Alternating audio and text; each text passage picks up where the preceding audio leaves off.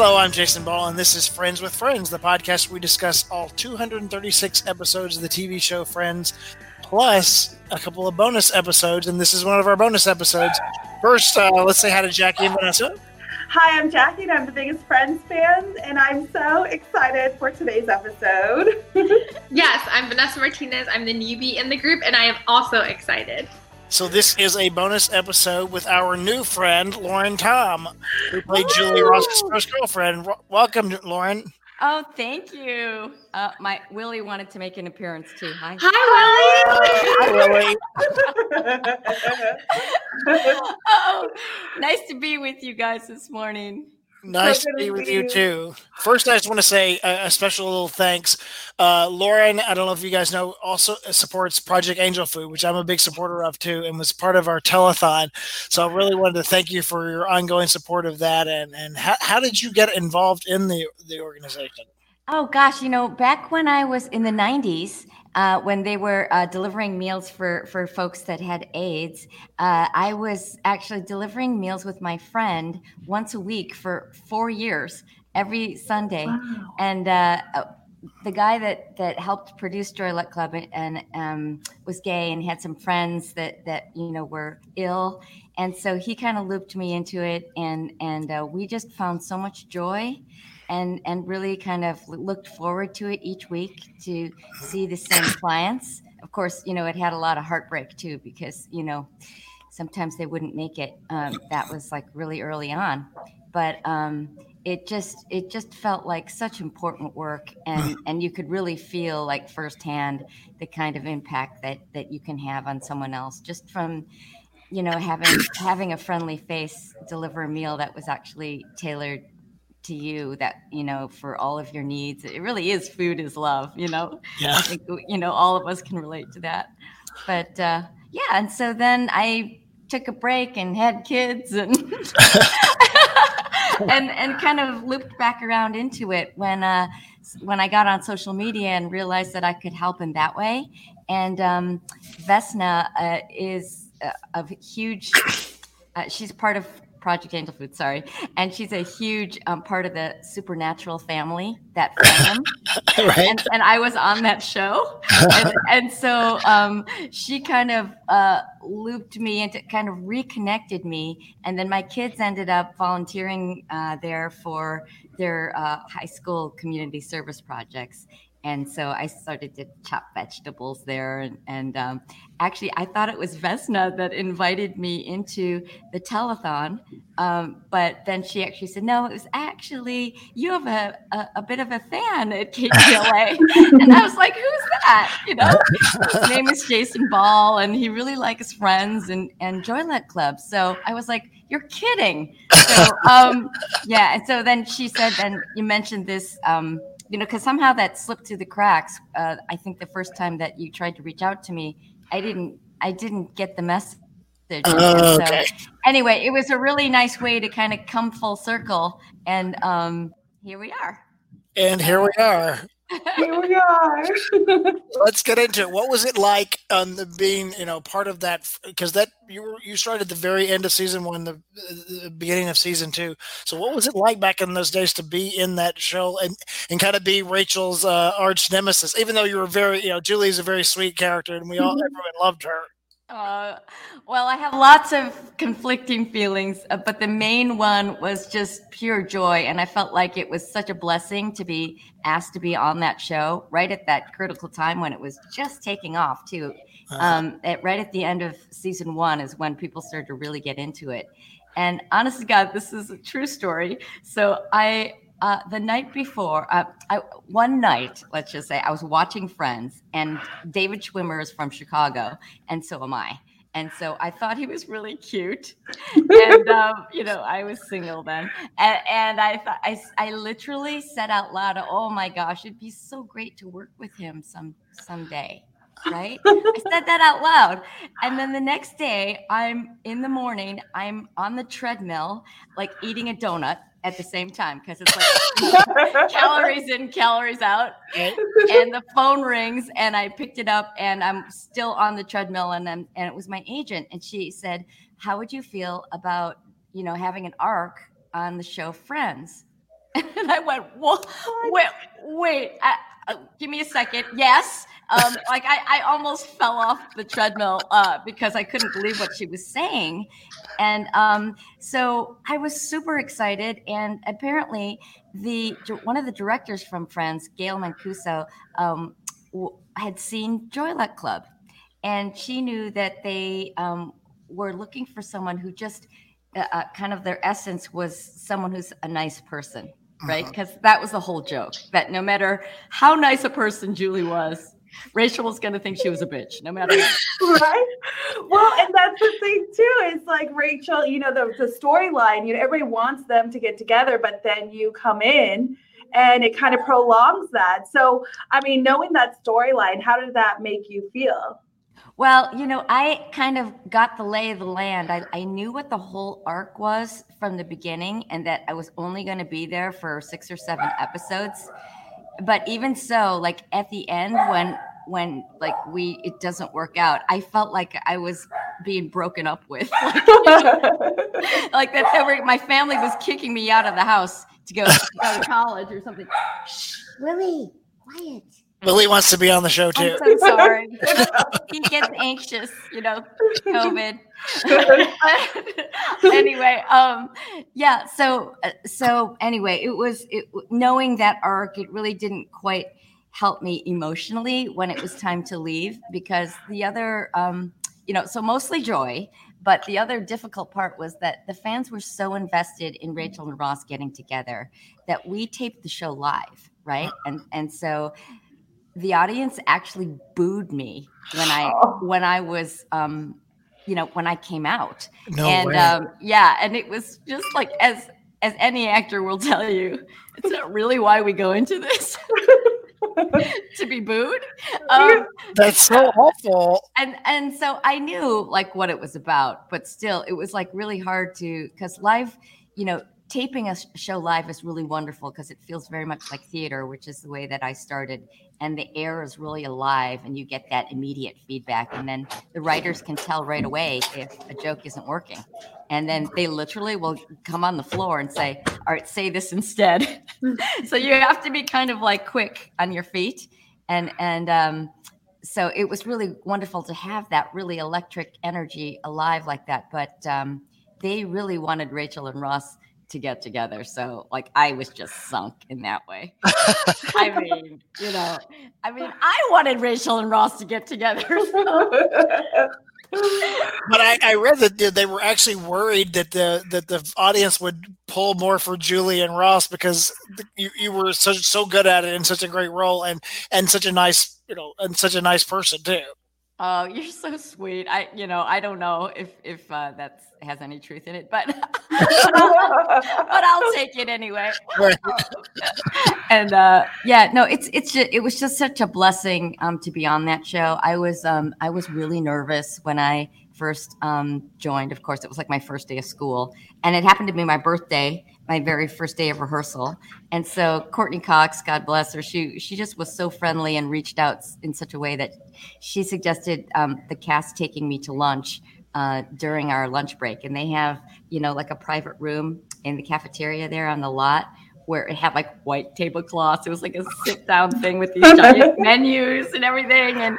And the whole cast came and they literally, it felt like, they were arm in arm walking down the street on the lot. It's like you couldn't make that up. Like I feel like because the show was just like really taking off like a skyrocket, I think sometimes, a wonderful thing can feel like a crisis as much as a bad thing can feel like that. And so like when you win the lottery, it's like almost too much to take. And so I feel like they really bonded together and became those best friends, like that it became real because they're like, oh my God, we're on this ride together. Here we go, and so that's what it felt like. But the beautiful thing is, and this is all something I remembered throughout my career, is that they really welcomed their guest cast it's a wonderful way because it can be so insular when you're that tight with your group.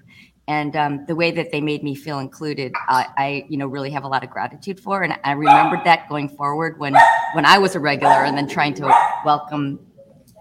Oh my God, really? The land of COVID. It's like, what are we going to do? But, so you were the first kind of relationship, long-term story arc with a member who wasn't one of the core friends, but was kind of brought it in. And you were also the first, non-white person actor on the show too. So how was that? Was it, it was important to have that representation. The show was criticized for not having more representation in there. So you were the groundbreaker in that role too. Yeah, that's a great question, because I really feel like, one of my greatest joys, just being an actor and feeling like I'm contributing something back to my community, is having young Asian women stop me on the street and say, that's the first time I've ever seen myself on screen like that, in that way. Because Joy Luck Club had just come out as well. So the fact that we were changing that landscape was really important. Of course, I had nothing to do with it. I just happened to be cast in it. So I was lucky in that sense. But I felt so honored to be a part of someone else's, another human being's feeling that they're included, that they're part of, that they can see themselves reflected on screen. It's kind of very validating. And I didn't have that growing up. And hats off to the producers too for acknowledging now that they could have had more people of color, because I think like Aisha Taylor and me and myself, I don't know if there were too many others besides us two, right? But the whole conversation is happening now. It's all out there, and I think that the Asian community especially has to take their hat off to the Black community, because I feel like they have really paved the way for the rest of the people of color, because they've been so vocal and so persistent. And, in the Asian culture, we're raised to be really polite and quiet and not to speak up. So it's even harder. We're like the silent minority, And so I just really appreciate that they kind of got in there, and we can just like ride in the wake a little bit of also needing to fight for sure. But it's slowly getting better. And I think that all these conversations that are happening right now need to be happening.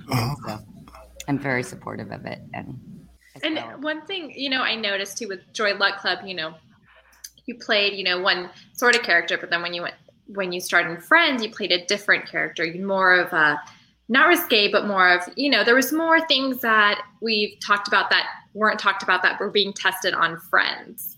Was there any hesitation, in your background, or given like your family, or if your parents saw or anything like that, that particular part where Ross and Julie were going to go into the apartment and, get together. Oh my gosh, that's hilarious, because in Asian culture, at least in a traditional Asian culture, the way that I was raised, education is the most important. So you're supposed to be a doctor or a lawyer or something like that, not an actress. Actress was like right next to, can I say this? Yes. Prostitute. Yeah.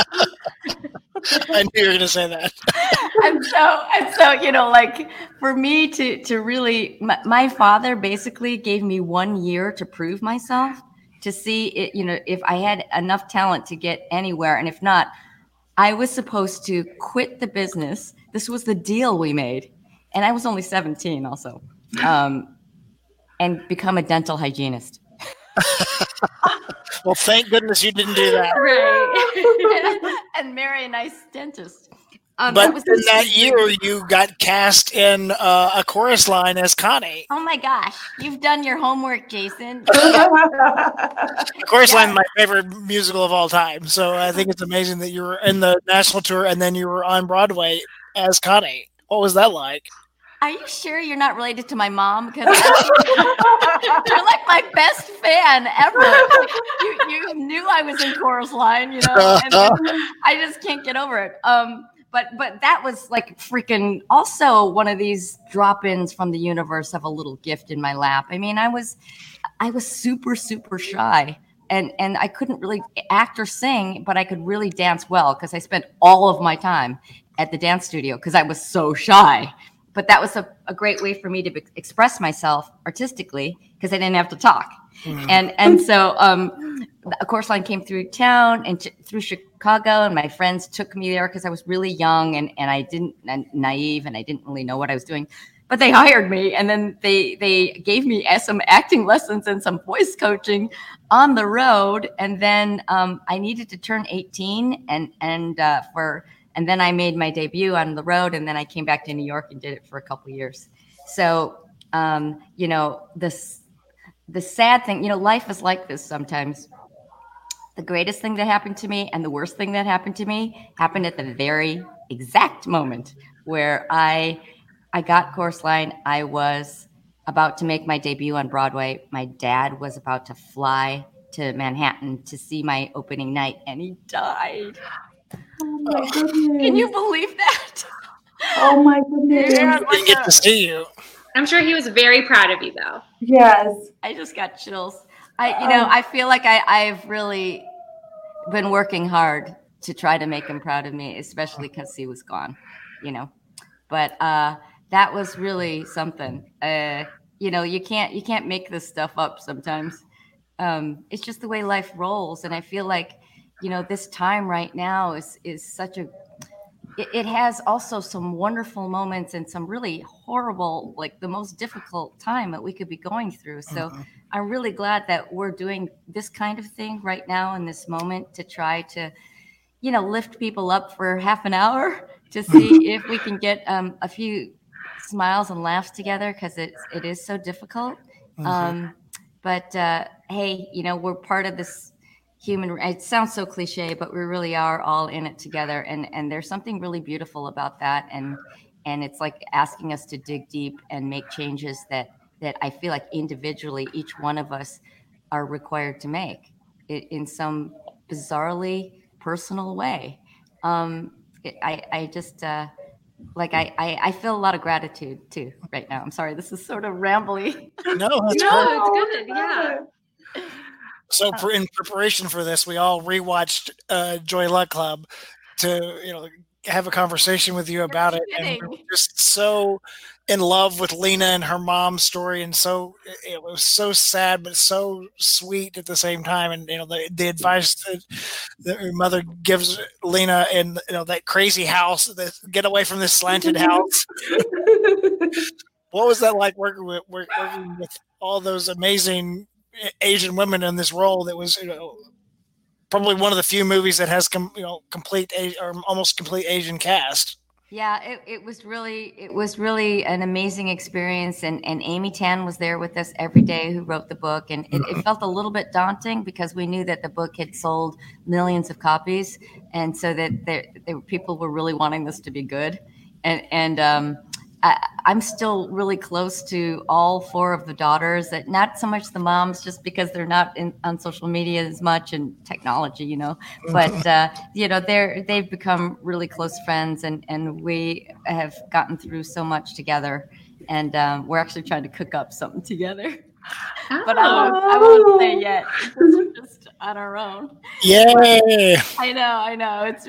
It'll be really fun if we can pull it off, and yeah, it just was. I remember Wayne Wang talking about asking us which character we related to the most, and we all had read the book, and so I talked about this a little in that panel you saw, Jason. But just that I really related to Lena, and then I happened to have the good fortune of sort of looking like France Nguyen, which is like a huge compliment. Not really, but we're both really tiny, and we have small faces and tiny features. I think that's why, he was trying to match everybody up with people who looked like they could actually be mother and daughter in real life. And so, first he wanted to find some actors that were good enough, but then also that would look like one another. And so, and Ron Bass, the screenwriter, was there. I just felt so much support. And, Wayne Wang had all of these, he's very visual, really, really visual. So I don't know if you noticed, but each character had their own season. So spring, summer, fall, winter. and the color scheme and everything. And he was so, because film is so like 95% visual and then 5% auditory, whereas theater is the other way around, where it's all about the words and less about what you look like. So because it was so visual, literally, I had to get used to, like he would say, okay, Lauren, tilt your head a little to the right. Okay, now chin down. Okay. And then eyes up.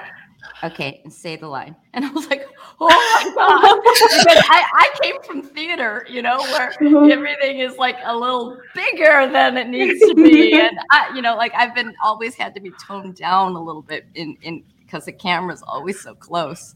So that was like a real lesson for me in just pulling everything in and just, trusting yourself and not being too rubber faced. It was so beautiful. I cried multiple times rewatching. It's just like I cried the first time, cried the second time. It was just a beautiful, beautiful movie, and I hold it dear to my heart. Yeah, so great to hear. And there was some things that I watched it with my mom, and I didn't really resonate with me only because I wasn't married yet. But now that I'm married, and definitely seeing Lena's story, it was kind of like, okay, I kind of get, Lena, I kind of understand her and kind of like what she's going through. I'm still working on it.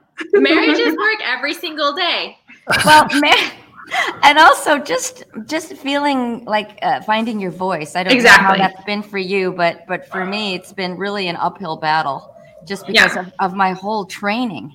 The way I came in, super, super sensitive, but then also the training on top of it was like, don't speak up, just go along with the flow and don't make any waves. And so even this whole Black Lives Matter and all the things that are happening right now, it's required a lot of courage from me to really stand somewhere and speak out, because I feel like, if you're in the public eye, it's really hard.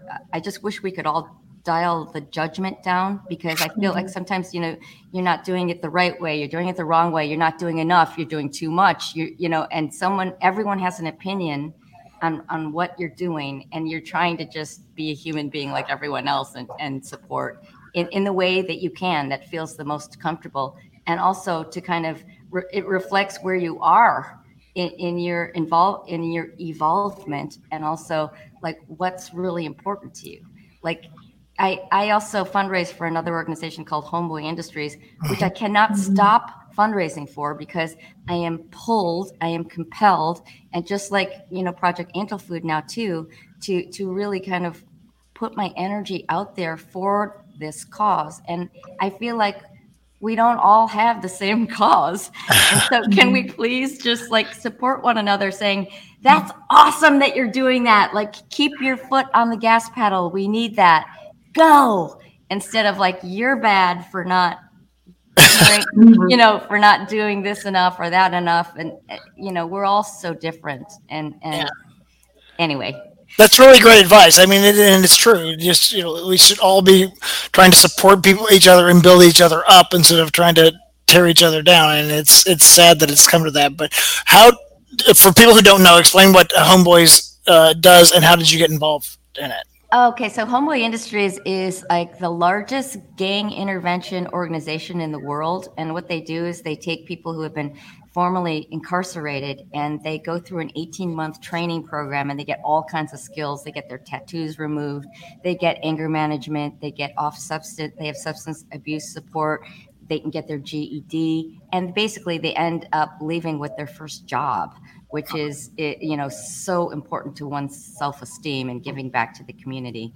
And it was founded by Father Greg Boyle, who's this kick-ass, hilarious, amazing Jesuit priest. And he, basically was giving mass in all like 25 different prisons and rotating them every weekend. And then basically handing out his card and saying, when you're ready, give me a call. Because that's, of course, very key.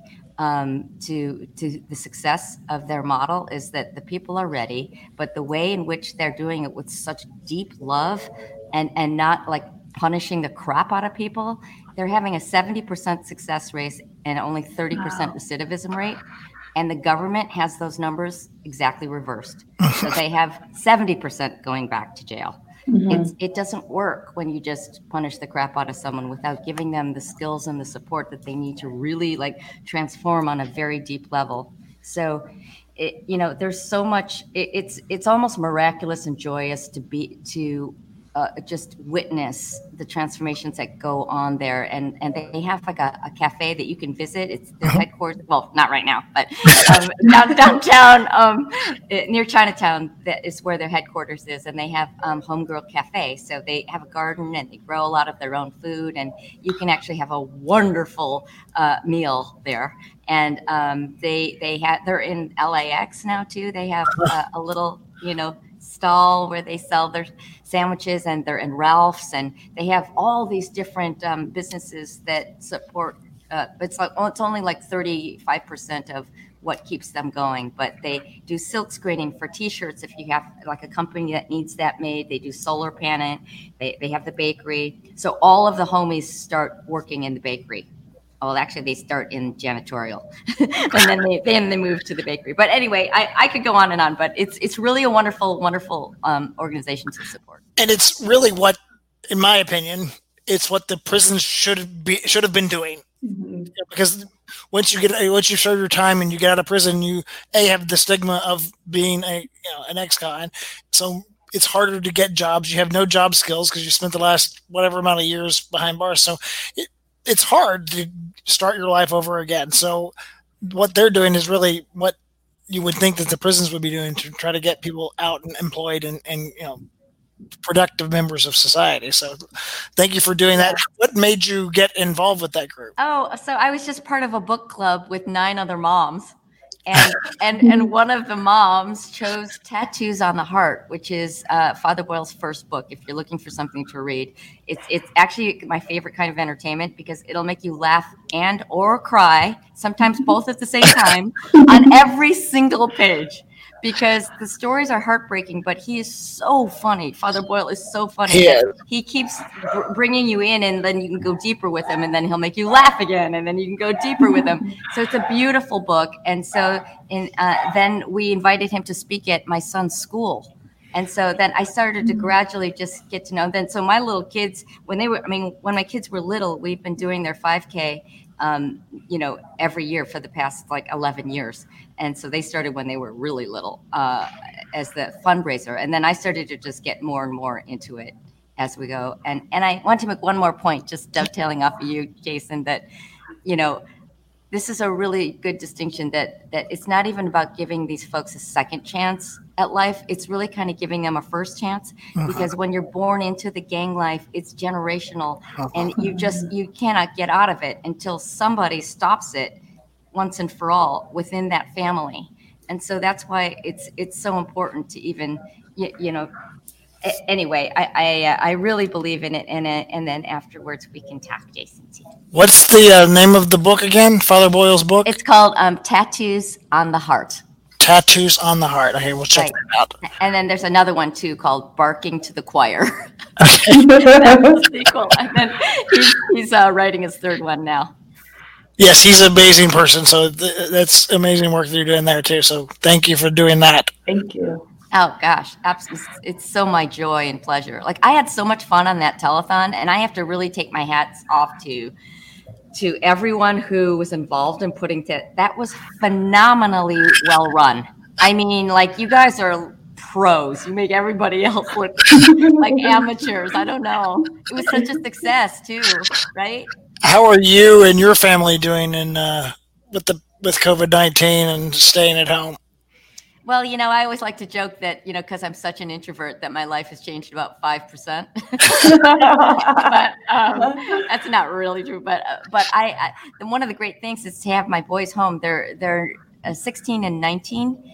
And so I'm actually kind of a really early empty nester, because my younger one is a hockey goalie, and he went to play hockey at a boarding school in Connecticut. So he actually left before my older one.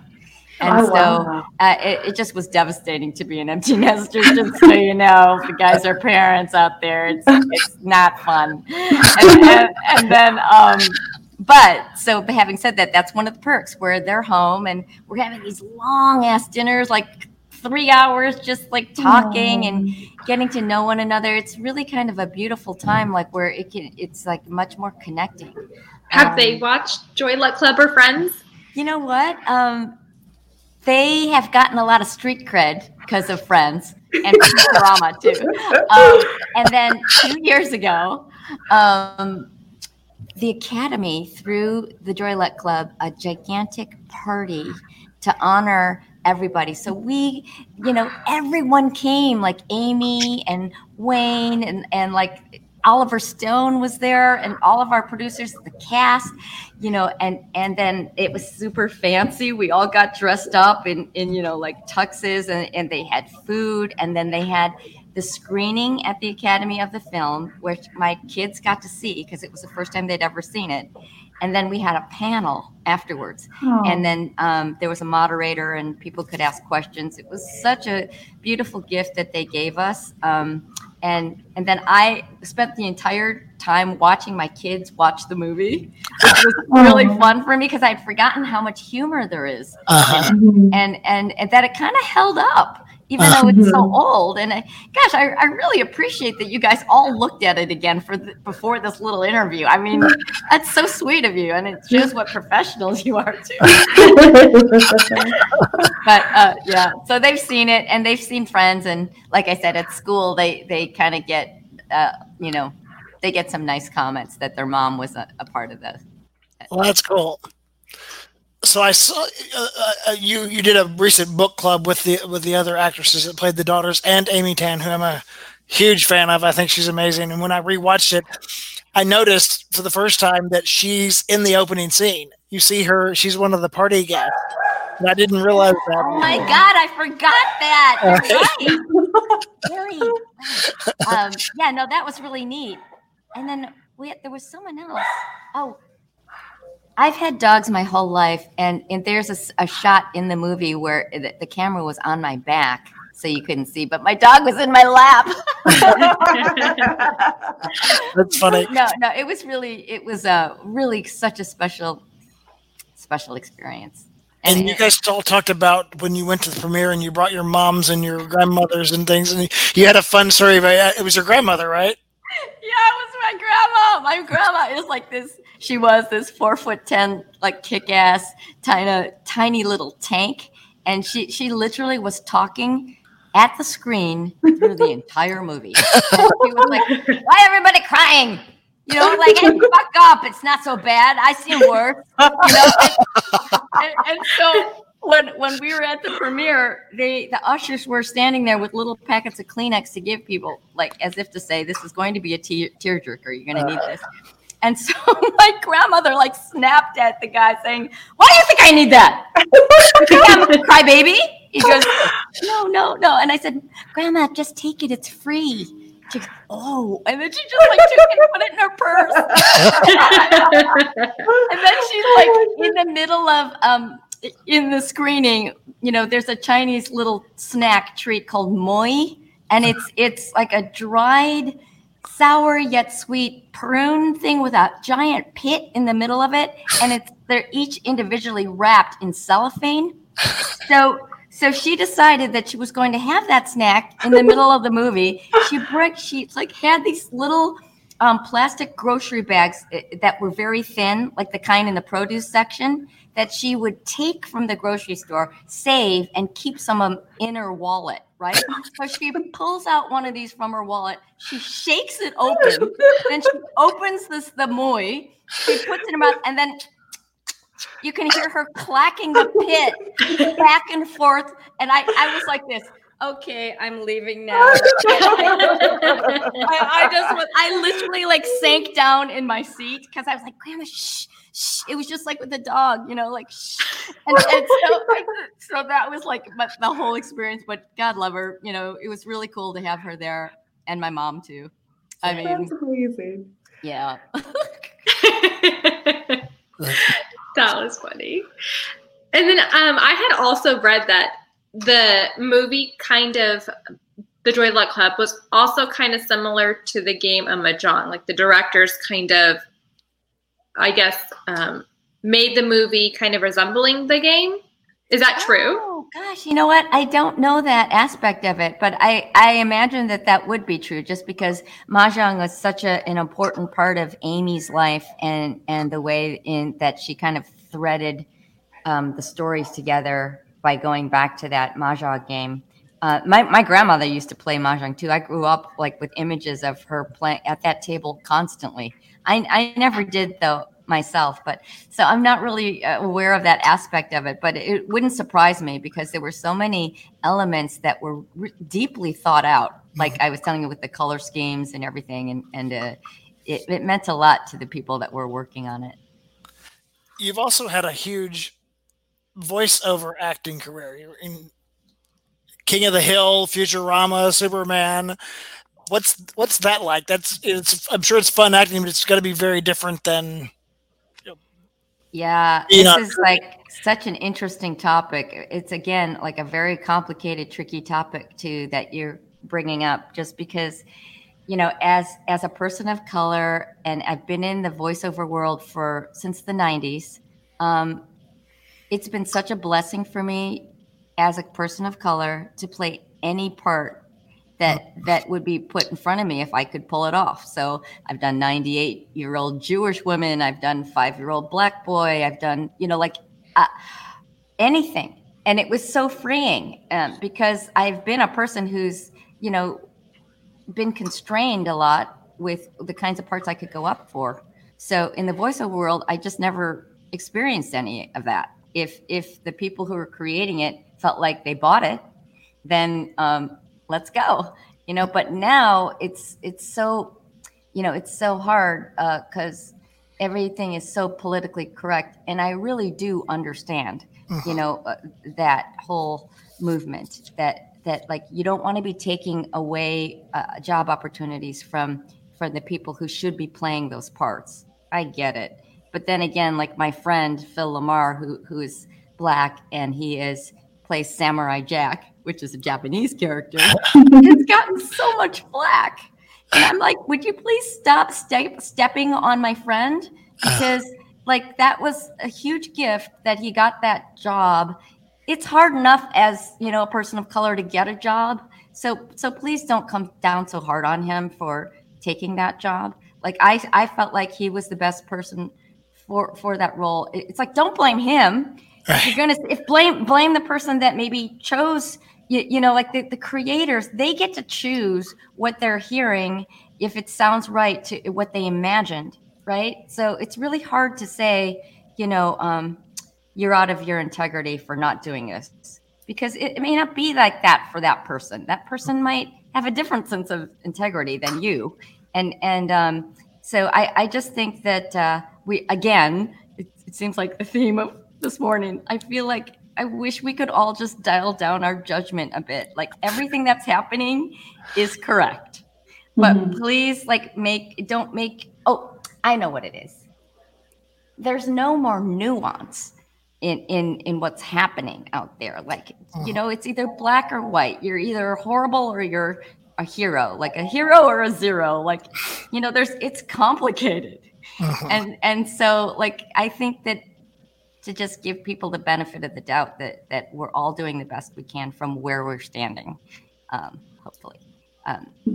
But it's been so much fun, especially in 2008 when we had that recession, and now because all the studios are shut down. I'm on a show called Goliath too right now, which we're not shooting, obviously. But the voiceover world is still going.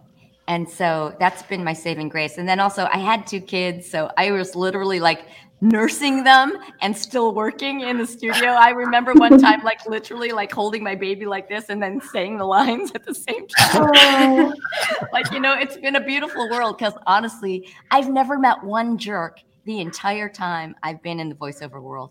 I don't know why that is. It just, it attracts the most down to earth people that don't have like huge egos. It just is, and I can't really say that for the on-screen part. I really met some jerks, but it just doesn't. I think there's something about the voiceover world that doesn't allow that. Like you're kicked out if you're going to be like that, and so it's been really great to be able to keep working and stay afloat with the voiceover work. You know, well, that's great. You've done it all. I mean, Broadway, movies, television shows, voiceover work. Is there something that you enjoy doing more? I love mixing it up. I love doing something funny and then something really dramatic, like Supernatural. I got to kill someone. Like, I'm 5 feet tall. Like, no one ever lets me be a badass. That was super fun. And yet, you know, and then there are other times when I'm just I like to mix it up. So I like to do a variety of different things, and I really miss live theater. I would love to do. I'm putting that out in the universe. I would love to out in the universe. Well, it works for you. Yes, like it has in the past. Yeah. There's not a lot of live theater going on right now, but you know, no, I know. next year, hopefully. Yeah. Miss our Broadway shows and our live theater for sure. Mm-hmm. Well, thank you so much for spending some time with us this morning. Yes, thank you. Oh gosh, I had so much fun with you guys. Thank you, Lauren. Thank you. So great Bye, to meet you. Bye. Bye. All right. The next episode is, I really enjoyed the next episode. Coming up on Friends with Friends, we're going to talk about the one with the lesbian wedding. Carol and Susan get married. I'm very interested to see how they handle all of that. And then there are some really funny parts in this episode too.